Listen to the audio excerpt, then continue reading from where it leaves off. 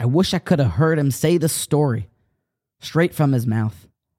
Because they still say about the great Reb Shalom Schwadron that his fire, his inspiration, his passion, while being fully educated by the knowledge of the Torah, has yet to be replicated.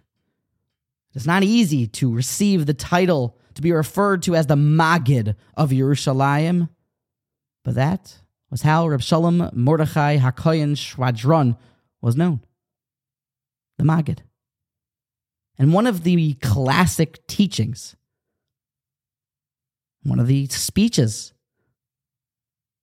when he was inspiring, making his audience laugh, opening their hearts to the will of Hashem, he drew upon a classic happening in his life to use as a mashal to educate the audience.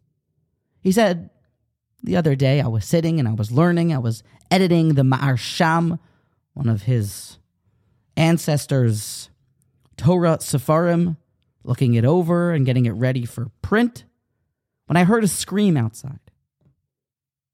I ran outside to see that one of our neighbor's children, Rahman al-Itzlan, had fallen over off of his scooter. He had a little bit of a bruise above his eye, so I picked him up, running up the hill to go and drop him off, show him to the doctor to see if he would need some additional help.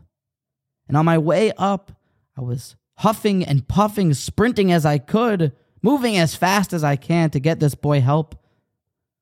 There was a Alta Bubby at the top of the hill.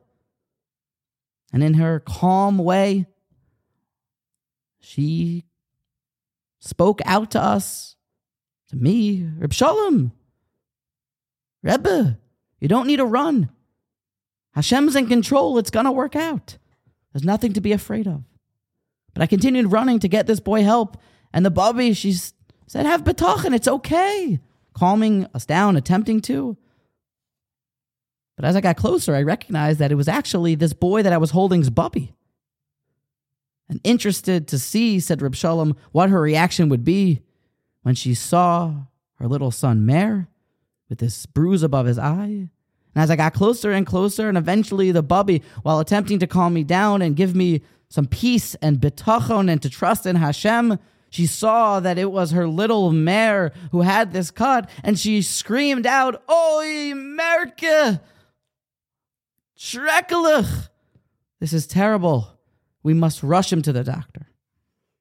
And ever since then, Merke became one of Reb Shalom Schwadron's clarion calls, for we often look and hope to inspire others, inspire ourselves in times of crisis. We're quick to give a word of what should be done, but when it's a bit close to home, the pain is our own child, God forbid, or grandchild.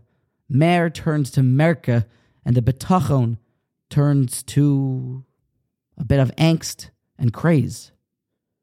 Merke, he would cry with his compassion and with his excitement as he inspired his audience. This was one of the classic parables as told by Rabbi Pesach Krohn in his great series of books titled The Maggid, from the great Reb Shalom Schwadron, the Maggid of Yerushalayim. Let us remember Merke in times of crisis, that it's always from Hashem, and that even if it is close to home, it's still Hashem. And we can take a deep breath, hoping and trusting the boss that everything is going to happen according to his will.